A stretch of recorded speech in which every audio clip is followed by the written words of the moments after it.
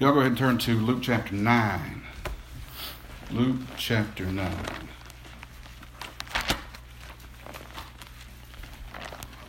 All right, before we jump in, let's review Luke.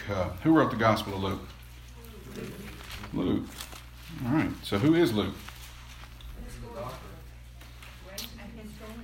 Yeah. That's it. That's good.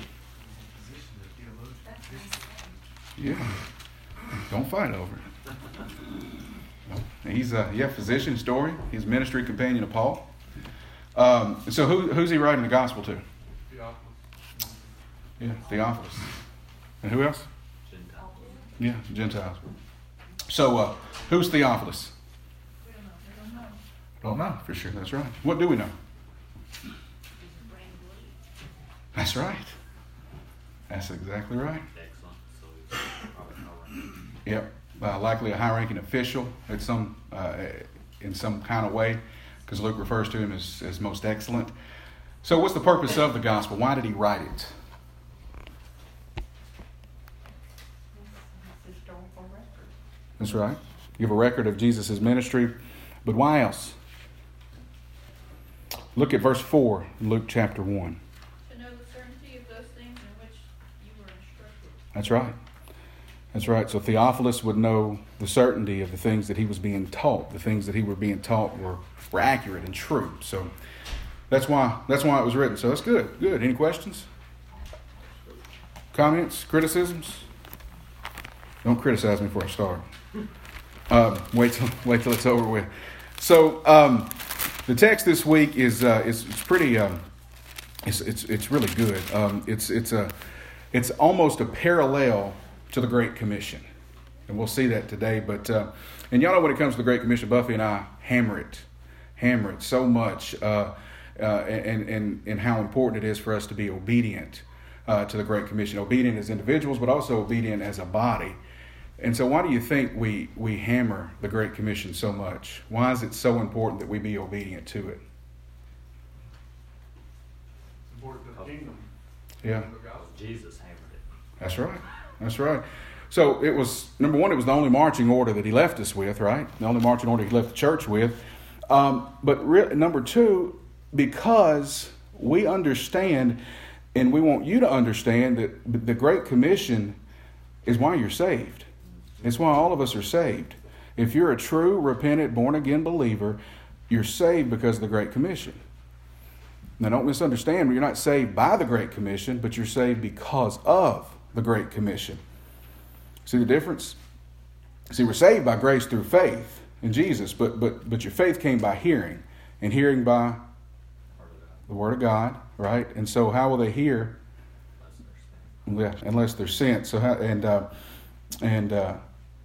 that's right. So that's good. That's good stuff. 5 times in the first 5 books of the New Testament, Jesus gave a Great Commission. 5 different times, 5 different places.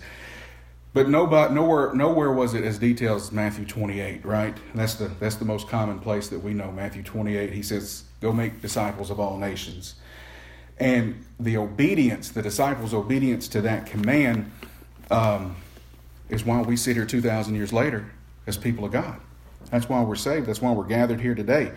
And so we're saved not by the Great Commission, but we're saved because of the Great Commission and those that he gave it to initially, and then thereon, on for 2,000 years. We're saved because of their obedience to the Great Commission. So before we got to that point, there was that Jesus gave the Great Commission in Matthew 28. Before we got to that point, there was preparation, right? He prepared his disciples for that. So before he left them, before he ascended back to heaven, he prepared them and he built them for the task that he gave them in the Great Commission. And so that's what I want us to talk about today. That's how I want to approach this morning. It's a process we'll see in the text, a process of preparing a disciple of Christ for the ministry of Christ. Right? So who's a disciple of Christ? Who are disciples of Christ? We are. That's right. All of us. All believers. Yeah, all believers. So if you got your Bibles, Luke chapter 9, let's stand and read the text. We'll start at verse 1. Verse 1. And he called the 12 together and gave them power and authority over all the demons and to heal diseases. And he sent them out to proclaim the kingdom of God and to perform healing. And he said to them, take nothing for your journey, neither a staff, nor a bag, nor bread, nor money, and do not even have 2 tunics apiece. And whatever house you enter, stay there and take your leave from there. And as far as those who do not receive you, as you go out from that city, shake off the dust from your feet as a testimony against them. And departing, they began going about among the villages, preaching the gospel and healing everywhere. Let's pray. Father, Lord, I thank you. I thank you for this day. I thank you for the ability to stand up here and to proclaim, just as you gave the disciples the command to do in our text this morning. I thank you for the ability to stand and can proclaim the gospel of the kingdom of God. Lord, I thank you for everyone who is here this morning. I pray for illumination. I pray for minds and hearts and ears and eyes to be open this morning to the truth of your word. Lord, whether you call someone to salvation this morning or you take believers that are amongst us and you grow them spiritually, Lord, I just want to see your will done amongst us this morning. Lord, we love you. We give you all honor, all praise, and all glory. It's in the mighty and powerful name of Jesus that we pray. Amen. So, when Jesus started and began his earthly ministry, he began to build his kingdom. That's what he went about doing, was building his kingdom. Right? So, I said this before. I think when I preached Luke 6, when he called the 12, he could have chosen a number of different ways to build his kingdom. He could have, he's God in the flesh, so he could have called down a legion of angels. He could have taken and wrote something in the clouds in the sky and said who he was. But what he chose to do, his method that he used, was to pour his life into men. Right? He chose 12 knuckleheads and he trained them. That's what he did. And the method by which he trained them, the strategy that he used, is the formula that we, as the modern church, have completely destroyed. We really have. See, he taught them information, but then he modeled it in front of them, and then he sent them out, right? But when they returned, he was still there. He was still there with them to correct them, to reteach them, to continue training them, and to pick them up where they had fallen and failed, as he supervised the process. So in a nutshell, right here in this text, it's the process of building a disciple, and we should follow it as we build disciples. And here, put that up the next slide, Matthew. This is a condensed summary of the strategy Jesus used.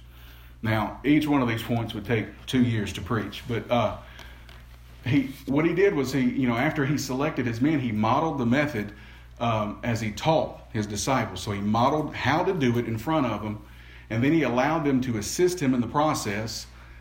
And then he watched and assisted them as they went out and began doing it on their own. And then he left. He ascended to heaven. That's where Matthew 28 comes in, the Great Commission. He left them to do what he had trained them to do. Right? That's the process. And where we're at this morning in this process is we're on W, watching and assisting as they began. So he was still walking with them. He was correcting them. He was guiding them. So that's where we're at. So he's what they've been doing up to this point, they've just been watching him, right? They've just been watching how he ministers. They've been listening to the lessons that he's taught. But here he's finally calling them to act rather than to watch. So he's healed hundreds in front of them. He's and they've seen so much. They've observed his message. They've seen miracles. They've seen healings, and they've watched his methods. Now he sends them out to experience it for themselves, right? He's equipped them. He's coached them, and now he's sending them out. But he's sending them out with very specific instructions, as we read in the text. So as we break apart the text this morning, we're going to glaze over just as quickly. We're not going to be able to. We don't have time to spend as much time as I'd like on each of these points, but we're going to just glaze over this process, and we're going to look at it from two different angles. It's the responsibility of the disciple maker and the responsibilities of the disciple. We see in the text that there's responsibilities for both. And so that's our first point. Our first point, responsibilities of the disciple maker. He says, and he called the 12 together, and he gave them power and authority over all demons and to heal diseases. And he sent them out to proclaim the kingdom of God and to perform healing.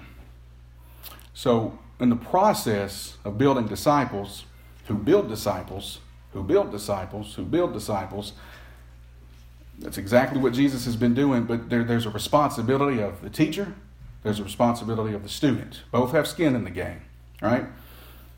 They have responsibility in this whole process. So let's look at the responsibility of the teacher, the disciple maker. Your first point, your first subpoint under the responsibilities, the first responsibility of a disciple maker is to extract his people from the world. He extracts his people from the world. All right, the first part of verse 1 says, and he called the 12 together. And he called the 12 together. Now, in context of this, obviously, Jesus had just returned from healing the woman with the issue of blood, and he raised Jairus' daughter from the dead. And those are things that he only shared with 3 of the disciples, Peter, James, and John. But now he's calling them all together. He's gathering them all together. So at this point, I would say that it's safe to say that they all 12 weren't spending every waking minute together. You know, they still got jobs. They still got families at this point in the ministry, in Jesus' ministry. So he's calling them all together to send them on this mission. So let's look at the concept of calling and what it means. And again, in the context of our text, calling, he's gathering them together. He's already called them to ministry, but here he's just gathering them together. But in life application, there's some points here that I want us to see when a disciple is called. All right? So when a disciple is called, he's selected. All right? So Jesus' selection we saw in Luke 6, his original selection of the 12, and he selected them for a job. And that job was for them, the 12 of them, to become just like him, to become just like Christ in their appearance, in how they walked, while they talked, how they ministered. Everything about them was to become just like Jesus. And so he selected them, then he began teaching. He began training them and preparing them. So we understand that his concern, his main concern wasn't about preaching. His main concern wasn't programs. His main concern was men, to reach the masses. That's how he wanted to reach the masses, was through the man.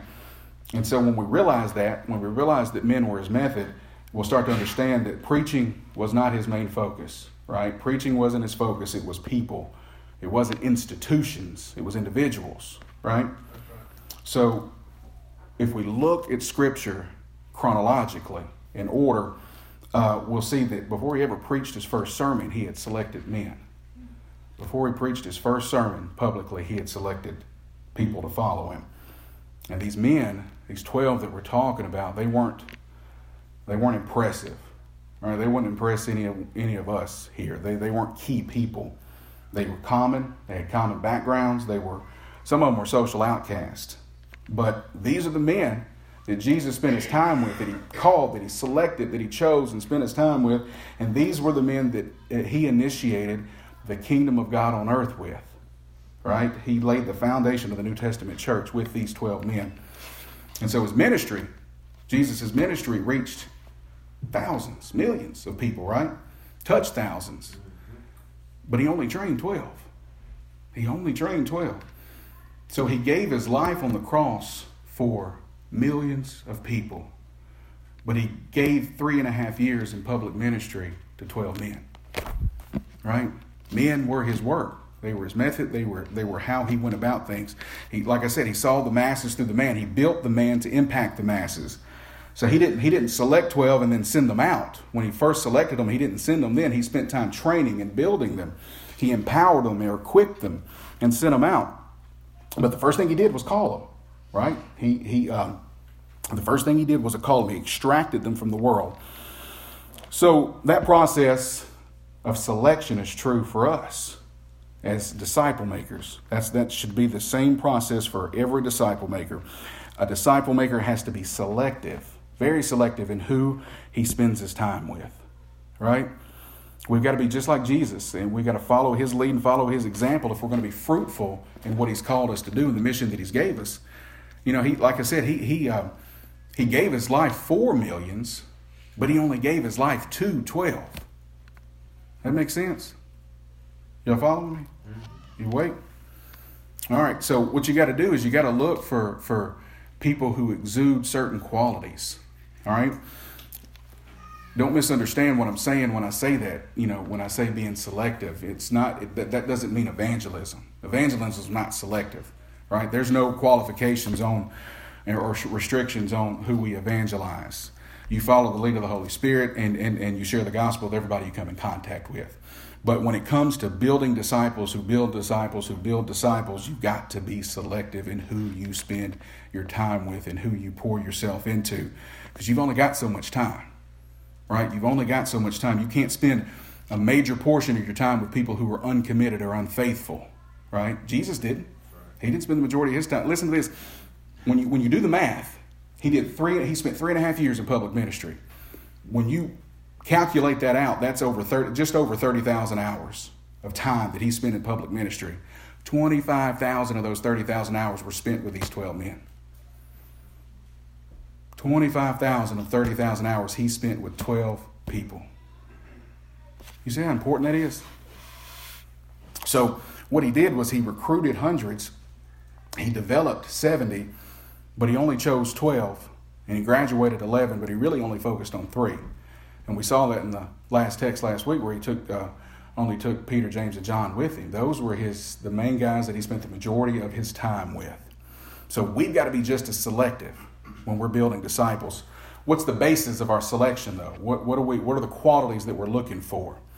So there's two different ways that we select disciples. First, you select them from the harvest field. You extract them from the harvest field. So that's outside the doors of the church. You select and extract from the harvest field. These are lost people. And so you look for people with reach potential. And I didn't put this on the slide, so just follow me. You look for people with reach potential. So when you write notes, just R-E-A-C-H, reach. The R is reachable. So you want to look for people who are reachable. You want to look for people who are eager. You want to look for people who are accessible. You want to look for people who crave truth and crave the Word of God. And you want to look for people who are humble. All right, when you're out in the harvest field, those are the qualities that you look for in a disciple. Right? All right, and so when you extract from the household of faith, when you extract from inside the walls of the church, when you're looking at saved people, these are the qualities that you look for. You look for people with fatso potential. F-A-T-S-O, fatso potential. It's faithful, available, teachable, faithful, available, teachable, faithful, available, teachable, servant-spirited, and obedient. All right? So faithful, available, teachable, servant-spirited, and obedient.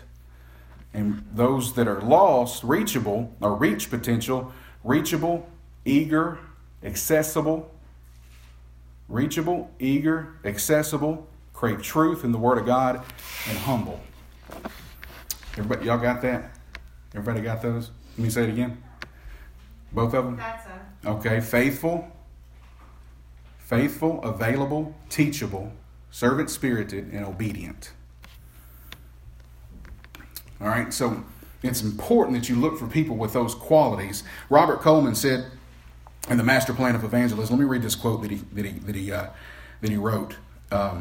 He said, "One must decide where he wants his ministry to count.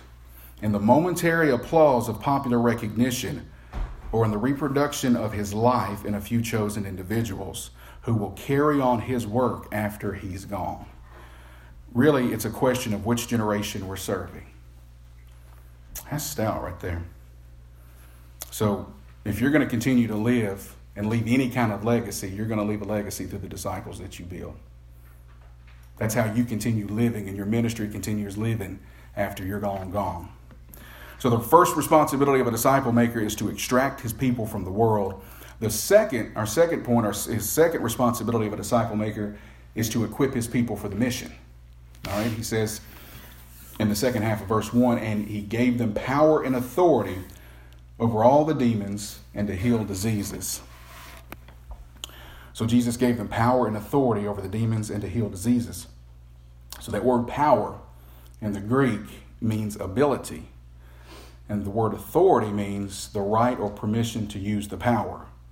So he gave them the ability to cast out demons and to heal sickness, but then he gave them permission to use that power on the mission that he was sending them on. So the lesson that we can learn from that is God will never send us out on a mission, will never ask us to do something that he then doesn't give us the ability to do. Amen.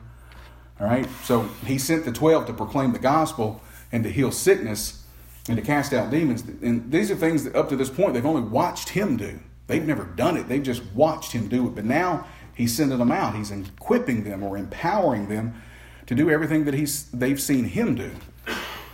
So he gave them this mission, and it was a word and deed mission. It was twofold. It was two parts. So he said, proclaim the gospel, meet the spiritual needs of the people that you encounter, but also meet the physical needs of the people that you encounter by healing them, by casting out demons. So it was word and deed ministry. So he said, declaring the kingdom with words and displaying the power of the kingdom with deeds. So that's exactly what we're called to do today, right? We're not called to do one or the other. It's both. It's word and deed ministry. If you look at Jesus when he preached, he didn't just preach, right? He immediately met the needs of the people that were in front of him. That's when he did most of his miracles, when he was preaching. So he didn't send them away. When the people came to him asking for healing and asking for miracles and demons to be cast, he didn't send them away. He didn't say you're somebody else's responsibility. You go back to your church and ask your pastor. That's what he said. He met their needs.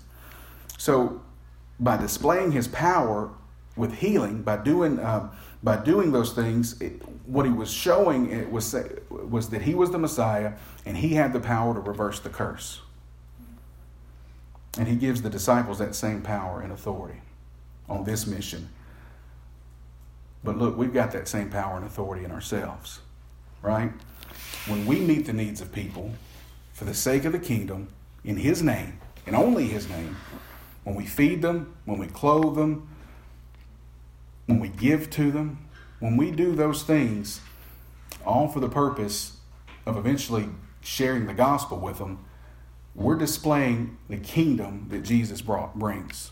That's what we're doing. Right alongside proclaiming the gospel and meeting the needs of people. So he sent these 12 out. He sent them to preach and to heal. That's what the text says. He said he gave them power and authority over the demons and to heal diseases. So he sends them out to preach and to heal. So this message is Jesus' message. It comes with action and demonstration, words and deeds in combination, right? So we've been given the power and authority to do it, but what happens? Honestly, most of the time, we have the power and the authority to do these things, but we fail to tap into that power most of the time. We fail to tap into it. And this is the pattern here. This is the pattern in building and making disciples. See, this stuff has to be modeled to your disciples. It has to be modeled just the way he modeled it for the 12, and then he equipped them and empowered them to go out and do it. He spent time doing it in front of them.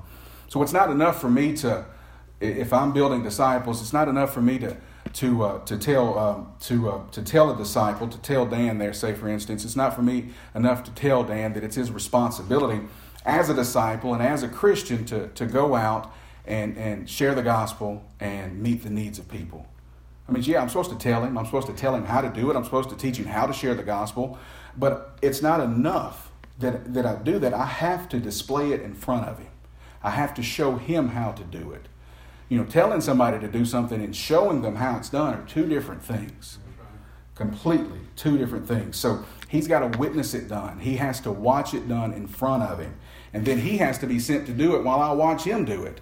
And then correct any mistakes that he makes before he's sent out again. That's what Jesus is doing right here in this text.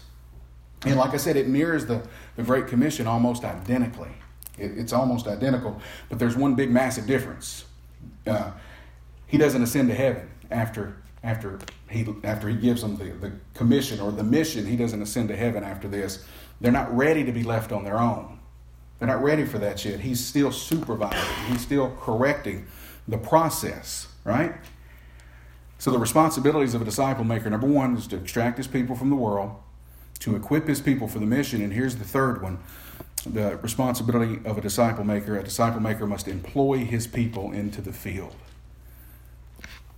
Verse 2 says, and he sent them out to proclaim the kingdom of God and to perform healing.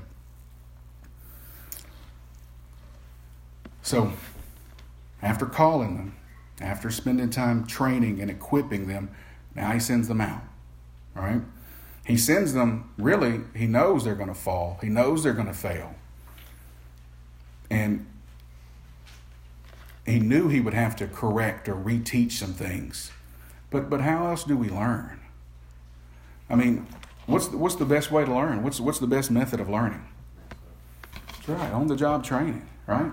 That's the best way to learn. Experience is the best teacher. See, the classroom can only give you so much. It can only give you so much. It can only prepare you for the assignment. But it will never be enough. It will never be enough for us to just hear how to do it. Right? You got to get in the game yourself to know how to do it. Yeah. You have to do. I mean, 99.9% of the time, really, the situations that you prepare for in the classroom never really appear when you're out in the field. They never really come up. And that's what Jesus is doing right here. He's letting them fail. He's letting them learn by failing. So he can pick them up and he can show them where they went wrong. And he can correct their mistakes. Let me give you an example of that. When I was just out of school, I took a job at DirecTV installing satellites. And it was fun. I fell off a ladder once. But after I was hired, we spent 3 weeks in training. 2 of those weeks were classroom, step-by-step how to do this kind of stuff. And that last week, we went one-on-one out into the field with a trainer who taught us. We watched him do it for that week and asked questions. But then the next week, we were sent out on our own. First 10 jobs I went on were disasters. Absolute disasters. What should have took me 30 minutes to do took me 3 hours to do because I was completely lost. Part of that process they had right. You know, when we look at how Jesus built his disciples here, they had that right. They taught us in the classroom, then they took us out and we witnessed how to do it. But what I learned is after this process, this was a thing. Putting in satellites, this was a thing that they go through. Like every person hired fails their first week miserably. And so they could have saved a whole ton of money if they would have added a 4th week. And that 4th week be going back out in the field, but instead of me witnessing the trainer do it, him then watch me do it and correct me as I go. Right? And so that's what Jesus is doing in the text. He's sending them out. He's taught them. They've watched him. Now he's watching them and correcting them before he gives them the mission and lets them go on their own and him not be there. Right? So nothing can replace real hands-on experience. Jesus knew it. If you look in Luke 10, and we'll preach this in a few weeks, but when he sends the 12 out here, but in Luke 10 he sends the 70 out. And they came back boasting. They came back boasting that even the demons were under Jesus' authority. And what he did was correct them. He corrected them. In Luke 10:20, he said, nevertheless, do not rejoice in this, that the spirits are subject to you, but rejoice that your names are in the book of life, that your names are recorded in heaven. So, as disciple makers, as people who are building disciples, who build disciples, we got to be able to give loving correction. Got to be able to do it. And as disciples, we have to be able to receive loving correction. Remember, correction is not rejection from a person who loves you. When it comes from a person who loves you, correction is not rejection. So it's the only way we're ever going to be ready. It's the only way we'll ever be ready for the mission. We've got to fall. We've got to be corrected.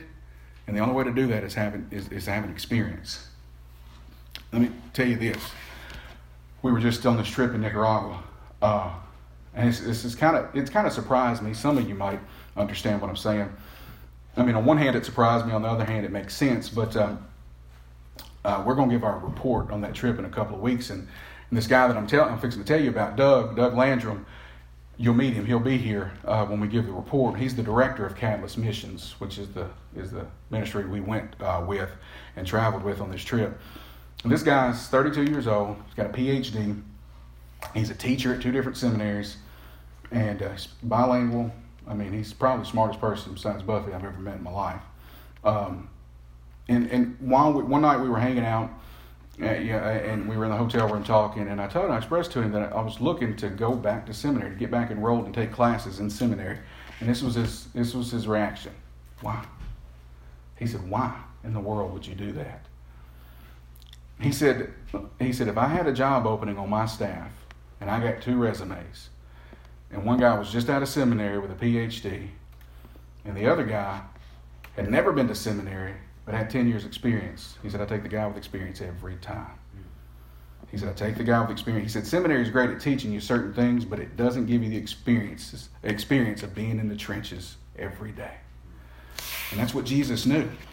That's why he didn't spend time. That's why he didn't just spend the time with these men, just teaching them and training them and modeling to them, but he gave them an opportunity. He gave them a platform. He allowed them to fall and to fail so he could pick them up, so he could correct them. All right? So effective ministry is born out of experiential ministry, really and truly. It's not read about in a book. It's not learned from a book. All right? So those are the responsibilities of a disciple maker. What are they again? Extract, equip, and employ. That's the responsibilities of a disciple maker. Now let's look at the responsibilities of the disciple. All right? Verses 3 to 6 says, and he said to them, take nothing for your journey, neither staff, nor bag, nor bread, nor money, and do not even have 2 tunics apiece. Whatever house you enter, stay there until you leave that city. And as for those who do not receive you, as you go out from that city, shake the dust off your feet as a testimony against them. Departing, they began going throughout the villages, preaching the gospel and healing everywhere. So, when we're going through the process of making and building disciples, the disciple maker has key responsibilities, but so does the disciple who's being trained and built. When we submit ourselves under the guidance and under the authority and teaching of a teacher, of a disciple maker, we've got to be sure of certain things about that person. Right? We have to be certain that the person that that's discipling us is actually following Christ. We have to know that, right? Now, new believers aren't going to be able to tell. We're not going to be sure of the doctrinal beliefs of the person right off the bat, but there's, and the reason is because new believers aren't even sure about their own doctrinal beliefs. But a new believer should be able to tell if the person that's going to disciple them is actually following Christ. We have to know that much about the person, right? So if you're going to enter into that relationship with somebody, then you got to know he's following Jesus, right? That's the whole basis of this relationship is to be taught, or to teach and train a person who will then begin teaching and training. But a disciple is what? What's the definition of a disciple? He's not only a learner, but he's a follower, right? So first he's a follower of Christ, and then he's a follower of his disciple maker, right? So if the disciple maker is not following Christ, then the disciple shouldn't follow him. I mean, that's just plain and simple. Jesus or Paul said in 1 Corinthians 11, be imitators of me as I imitate Christ. That's 1 Corinthians 11:1. Be imitators of me just as I also am of Christ. So here's your first point under the responsibilities of a disciple. A disciple should have confidence in his disciple maker.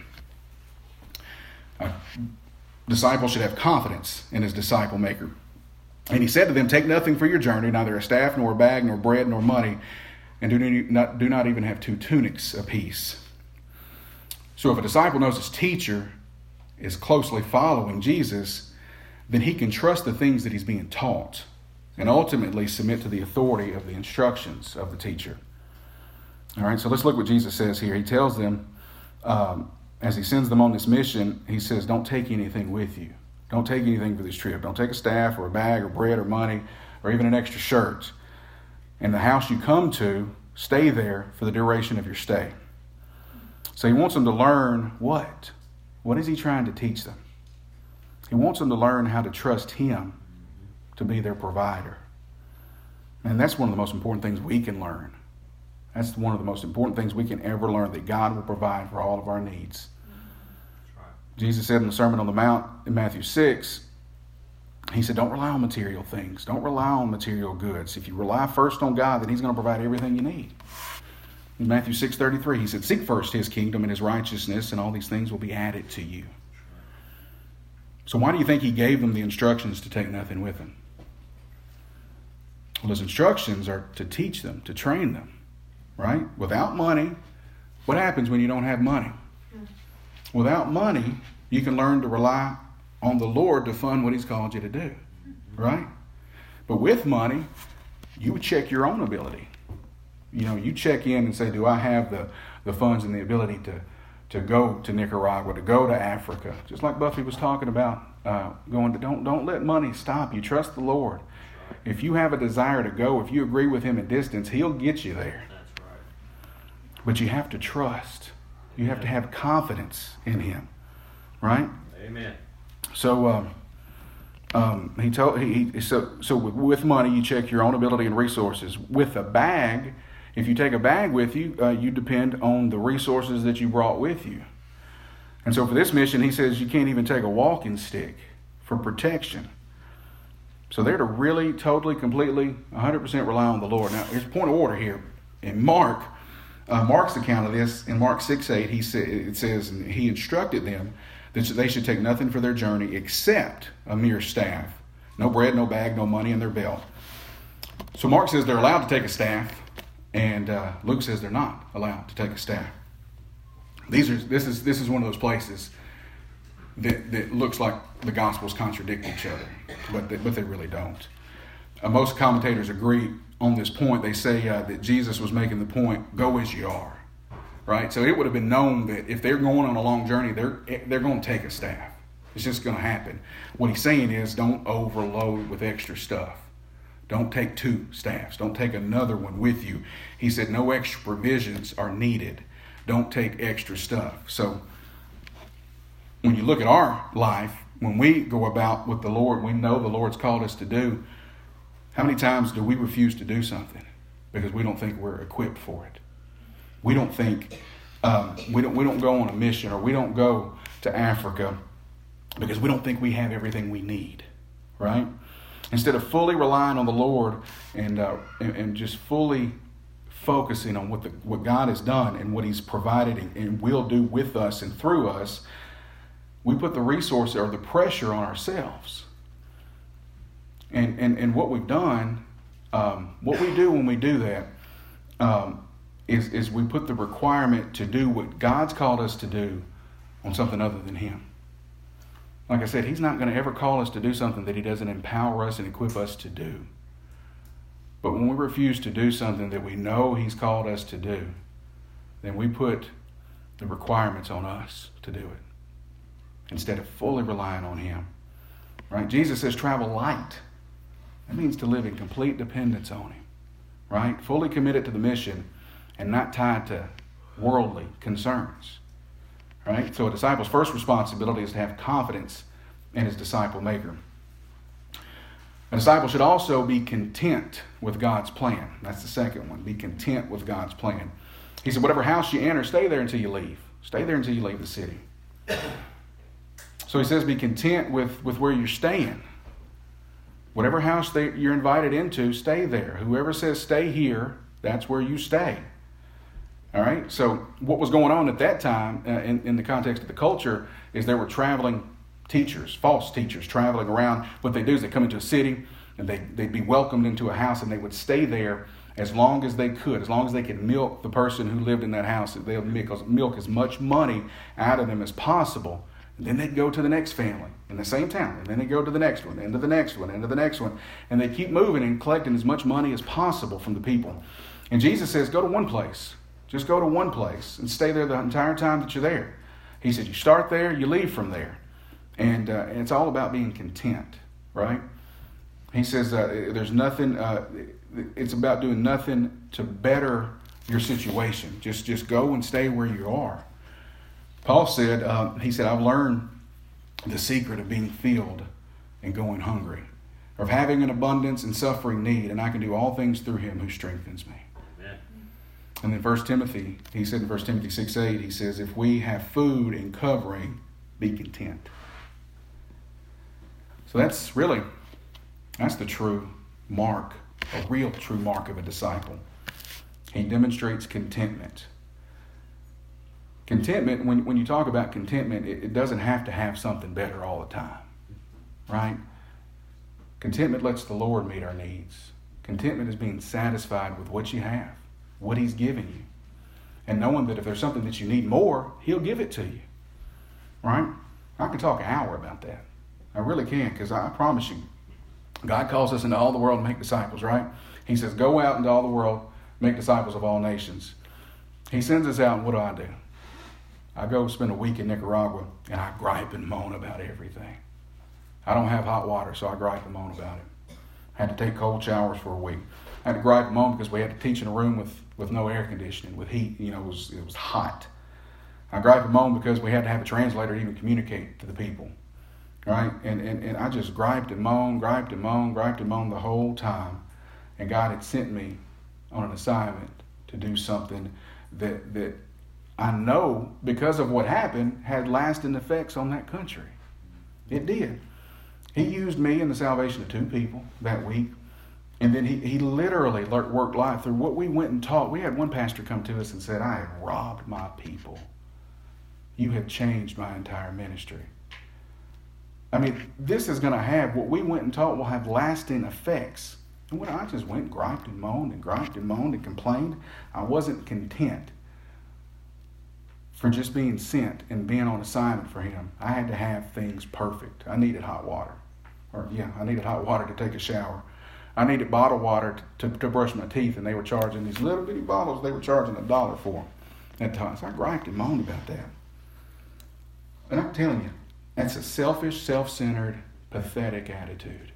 It is, seriously. And we all have to deal with some semblance of suffering in our life. We do. If you're going to serve the Lord, you're going to suffer for the Lord. You are. But we got to find that place of contentment in God's plan for our lives. We do. We got to learn to be there and be in that place, to be content and satisfied. So a disciple should have confidence in his disciple maker. Right? A disciple should be content with God's plan. And a disciple should also continue the mission regardless of the opposition. Continue the mission regardless of the opposition. Verse 5, he says, and as for those who do not receive you, as you go out from that city, shake off the dust from your feet as a testimony against them. We don't realize what this is saying. I didn't. When I first read it initially, look, this is huge. This is one of these things that we miss. We just glaze over if you don't dig a little deeper. What Jesus is telling them to do is a whole lot bigger than shaking the dust off your feet and moving to the next town. I mean, that's what it says, but it's bigger than that. He said, shake the dust off your feet as a testimony against them. So that was an old Jewish custom. When a Jew would travel into a Gentile area and he would come back across the border into Israel, he would shake all the dirt, all the Gentile dirt off his clothes. He would shake it out of his sandals, off his robe, off his shirt that he was wearing. That was a symbol of contempt, right? The Jew wasn't going to bring pagan dirt back into the Holy Land. So this was a gesture of rejection to the Gentiles. And it was a rejection of the most offensive kind. It was a symbol of scorn is what it was. So he says, if you go into a house, that's what Jesus says. He sends them out and he said, if you go into a house in Galilee and they don't hear your message and they don't receive it, and you go into the town and they don't receive you, treat them the same way you treat a pagan. Treat them the same way you would treat a Gentile place. Shake the dust off your feet as a symbol that they're not the people of God because they've rejected you. Treat them as unclean. That's what he said. And these are the Jewish people that he's talking about. These are God's chosen people, right? He says even in a Jewish place, in a Jewish house, in a Jewish town, a Jewish village, if it refuses the gospel, then you treat them like a pagan. That doesn't mean that you don't preach and call for repentance and faith. It doesn't mean that you don't plead, that you don't beg. But what it does mean is when rejection is absolutely evident, There's nothing more to say at all. Shake the dust off. Let them know that they're under judgment. And leave. And leave. He said, there's so much time. There's so many people. He said, you got to move on. You got to move on. So we come across people like that. We all have people in our lives like that. We share with. When is it time to move on? God says when that happens, when they continue to reject, He said, move on, shake the dust off. But talk to them about judgment. Tell them where they stand. Don't just walk away. Tell them where they stand. Acts 18:6. When they resisted and blasphemed, Paul shook his garments and said, your blood be on your own heads. He was talking to Jewish people there. He said, I'm clean. I'm clean. From now on, I'll go to the Gentiles. And that's exactly what he did, wasn't it? He shook the dust off in the face of the Jews. He told them their blood was on their own head. He said, you're going to be condemned by God. You're going to bear the full responsibility of it. I'm clean because I've discharged my debt to you.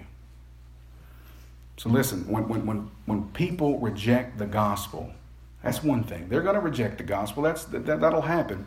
But rejection today doesn't mean rejection tomorrow. Just because they reject it doesn't mean we don't continue sowing and sharing and watering the seed that we've sowed. But when the times come to move on, when people reject and mock the gospel, right? When they don't want any part of it, Jesus says, don't cast your pearl before swine. Leave them to the Lord. Pray for them. Tell them they're under judgment, and then move on to the next person. All right? So we've seen the responsibility of a disciple is to have confidence in his disciple maker, be content with God's plan, continue the mission regardless of the opposition, and here's the last thing. Finally, a disciple should cooperate with the commands of Jesus. Verse 6 says, departing, they began going throughout the villages, preaching the gospel and healing everywhere. So at this point, Jesus, he's called them, right? He's called them, he's equipped them, he's employed them, and now he's sending them into the field with these specific instructions. So they have a mission, and their job is to be obedient and cooperate with the assignment. And that's exactly what they do. The text says they departed, they began preaching and healing everywhere. So this is a two-part mission. We talked about it earlier. It's a word and deed mission. So preaching the gospel is the first part. He says, and that's what we're to say, right? There's a message to give, and healing everywhere is what they're to do. So this mission that he sends them on, it's something to say and it's something to do. Something to say, something to do. So the first part is preaching the gospel. He says they were to go and make an announcement. All right. So they weren't going and putting on some Billy Graham crusade, right? They weren't doing that. He didn't tell them to go hold seminars and conferences. He gave them the mission, or he didn't give them the mission to go and convince the world how wrong they were. He didn't say go and have this apologetics conference. He says go and announce, go and proclaim. He doesn't say go win arguments over people. Don't go and try to get people to dress like you and try to get people to talk like you. He says go proclaim a message. Go proclaim a message. Go preach the gospel. Shout the good news. And the good news is that God is drawn near. Right? That's the same message John preached.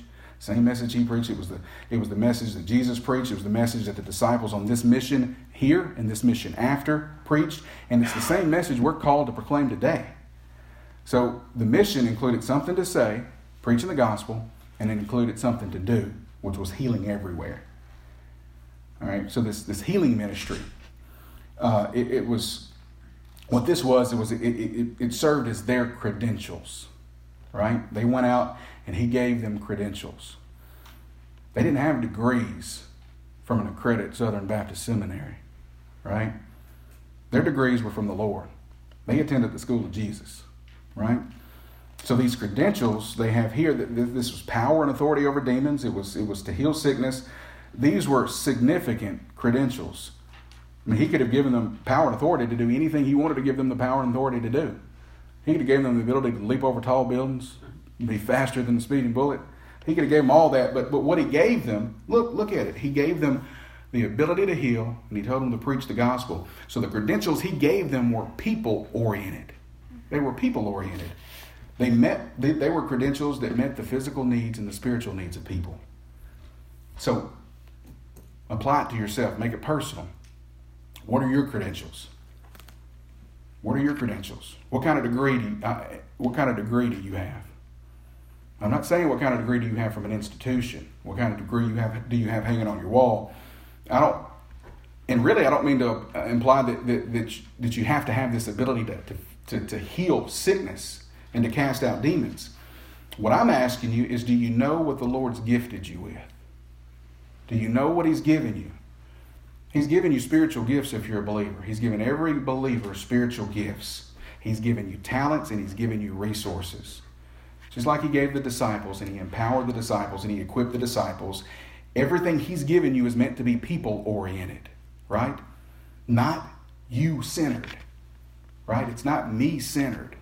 It's about other people. He doesn't give you spiritual gifts for you just to use whenever you want. He gives you spiritual gifts to minister to the body of Christ. He gives you talents, not for you to get a leg up in life with, not to just entertain people.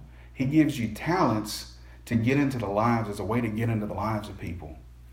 And He's given you resources, right? Monetarily and in other ways, He's given you resources, not just to build fancy lives for yourself. It's not why He gives it to you. He gives you these resources for the purpose of meeting the needs of people and going into the world and proclaiming the gospel. So what are you doing with them? What are you doing with the credentials that He's given you? See, really, as a Christian, when you become a believer, your life's over. It's over with. You don't exist for yourself anymore. Jimmy doesn't exist for Jimmy and his family anymore. Buffy doesn't exist for Buffy and his family. Billy doesn't exist for Billy and his family. Coach doesn't exist for Coach and his family. We exist now for the sake of somebody else. Right. The moment we become believers, our purpose is changed from our very own to His. So how are you using what He's given you to accomplish the mission that He's put you on? How do you stack up? In the long run, it doesn't matter what degrees are hanging on your wall. What matters is the heavenly credentials that you have. That's what matters. And it matters about the people's who the people are whose lives you get into, who's been touched by you meeting their needs spiritually and physically. See, when we sit at the judgment seat of Christ, He's not going to say what He's going to ask is what He says. He'll say, "What did you do with what I gave you? With everything I gave you, what did you do with it? What did you do with my son? Where are all your disciples?" That's what He's going to ask you. So, as we wrap this up, let me just say, if you're a believer, if you're a true, repentant, born-again believer, guess what? You've been called to missions. You have. One thing I hear from people a lot is, "Man, I'm glad you go on these trips. I'm glad you started going. God's called you to missions." He ain't called me to missions, but I'm glad He's called you. That's not true. If you've been saved, it's not for the purpose of you getting to heaven when you die. It's not for the sole purpose of changing your address. It's for the purpose of being on mission with your entire life. A believer has been called by Jesus. He's been extracted from the world, and he's been equipped with spiritual gifts, talents, and resources. And he's been given these things and been given authority to use them to make disciples of all nations. So how do you do that? Matthew 28 says by baptizing them. That's how you do it. You do it by baptizing. That comes after they believe. So that's where evangelism is encompassed. So after you've preached the gospel and evangelized people and they've come to Christ, then you baptize them. But that's not where it ends. It's not over with then. He says, and then teach them to obey all things that I've commanded. See, in our text today, the disciples were sent out as a means of training, right? And they returned to Jesus. But we're actually in a better place than they were. We may not have Jesus physically here teaching us and training us and then coming back and correcting us when we come back to him. But the last verse of Matthew 28 says, and lo, I am with you always to the end of the earth, to the end of time. So when we go out on mission, he's with us. He's right there with us the entire time. So how are you doing with the mission he's given you? Because He's given us all the same mission. Go make disciples of all nations, baptizing them in the name of the Father, the Son, and the Holy Spirit, and teaching them all things that I've commanded. That's the mission of every born-again believer. How do you stack up? You have a responsibility, first as a disciple, and then as a disciple maker. Let's pray. Father, God, I thank you for your perfect plan. Before the foundation of the world, Lord, you had it all laid out. You saw it. You knew, number one, that Jesus had to die. Before you even created the first person, you knew the lamb would be slain. But then you knew what was going to happen in order to gather people, to gather the body of Christ. You had a plan. And the only way to execute that plan was you had to come. You had to take on flesh. You had to live the perfect sinless life. You had to be killed and hung on a cross and your life taken to take on the sins of the world on our behalf. But during the time that led up to that, you gave us the perfect plan and the marching orders and displayed how to gather your bride. God, I thank you for it. And Lord, I pray today that we get serious about it. We get on our heart what you have on your heart, and that's people. We go and we reach people. We meet their needs physically and spiritually by following your plan. Lord, if it's your plan and it's your method, then who are we to say, I got a better one? Or this is the way you do it. It's better than what Jesus did. No, I want to follow in your footsteps, Lord. I want to do exactly what you did. So God, I pray that you give everybody here today a passion for your strategy. Lord, we love you. And Lord, I pray right now if there's any amongst us that are apart from you, that don't know your Son, Jesus, Lord, I pray that you open their eyes and their ears to the message of the gospel right now. Lord, I pray that if it's in your will to save somebody today, Lord, I pray that we get to see it, we get to witness it. And I ask you these things now in the mighty and powerful name of Jesus. Amen. Amen. So, I'm wrapping this up. It's crazy. 2,000 years ago, when Jesus was teaching and training these guys, when he was teaching and training these disciples, and he gives them this mission to go and preach the gospel, this message that they preached is the same message we preach today, right? Nothing's changed. It doesn't need to change. All it needs is for somebody to believe it, to know it, and to share it. That's what it needs. When we do that, when we go and share it, then the Holy Spirit is going to draw people to himself. All we have to do is proclaim it. All right? So, for me, it's amazing when we understand God's plan. I mean, look at what he did. He took the most important message in the history of the world and he trusted it to somebody like me. Man, he put it in the hands of people like us. You know yourself better than I know yourself. You think you ought to be trusted with something that valuable? No, God does. He thinks we should be trusted with it. He gives us the gospel and then he gives us the command to take it to the world. And he does that knowing that nobody in the history of the world will ever be saved apart from it. That's the message that has to be proclaimed in order for people to be saved. He said the power to salvation is in the gospel. So it's a message to be proclaimed. So how are we doing when it comes to sharing that message? Who do you know in your life that needs to hear that message? If you're saved, as Romans 1 says, we're not ashamed of the gospel. You know it has power. You know there's a desire within every believer to share it with those that we know that don't know its power. But also, on the other hand of that, if you're not living in a right relationship with God, you know it. You know if you're not saved. You do. And hopefully, after today, you understand your purpose and your mission that he's put you on. Why did God create us? He created us to bring himself glory, right? First and foremost and ultimately, we were created to bring God glory. And if you're not his child, where do you stand?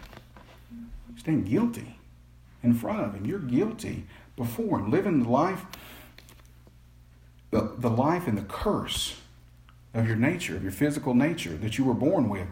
And that's the life of a sinner, a condemned sinner.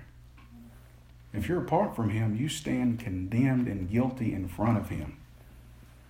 Listen, apart from the shed blood of Jesus and the resurrection, eternity in hell is where you're headed. I'm just going to be honest with you. What were Jesus' first words in public ministry? Anybody know? First words out of his mouth after he left the temptation for 40 days being tempted by Satan. The first words out of his mouth were what? The kingdom of God is at hand. Repent and believe the gospel. That was the first words out of his mouth. It's the same message that he's saying this morning to us. If you're living separated from him, repent and believe the message of the gospel. Turn from the life you've been living. Turn from your sin and believe that Jesus is exactly who God said he was. He's his son. He was sent to live amongst us. And he lived a perfect, sinless life for the purpose of being hung on a tree. And on that tree, as he hung, the complete and total wrath of God was poured out on him. So the one who knew no sin became sin, and he took the very punishment that we deserve for that. And now he offers us the reward that he deserves. So he took my place, he took your place, and the place of everyone who would ever believe in him. So don't continue. If you're living apart from him, don't continue to reject him. Because you know what happens when you reject God? When you reject God in this life, what's going to happen? He's going to give you exactly what you want in eternity. If you reject him here, he's going to give you exactly what you want in eternity.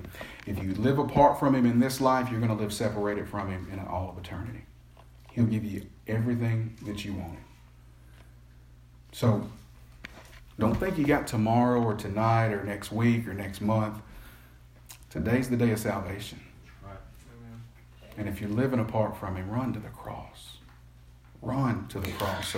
So we're going to have this time of invitation. And I'll just say, if you got any questions, if you know God's calling you to salvation, come and we can have a conversation about it. We can talk about it. If you've been visiting with us and you feel like God's calling you to membership, to be a part of the Crossway family, I'd ask you to just respond at this time. If you want to talk about baptism, have a conversation about believers' baptism, then let's talk about that. Or if you just want to come to the altar and pray, you want somebody to pray with you, we can do that. But I just say, as the Holy Spirit leads you, as the Holy Spirit guides you now, respond in faith.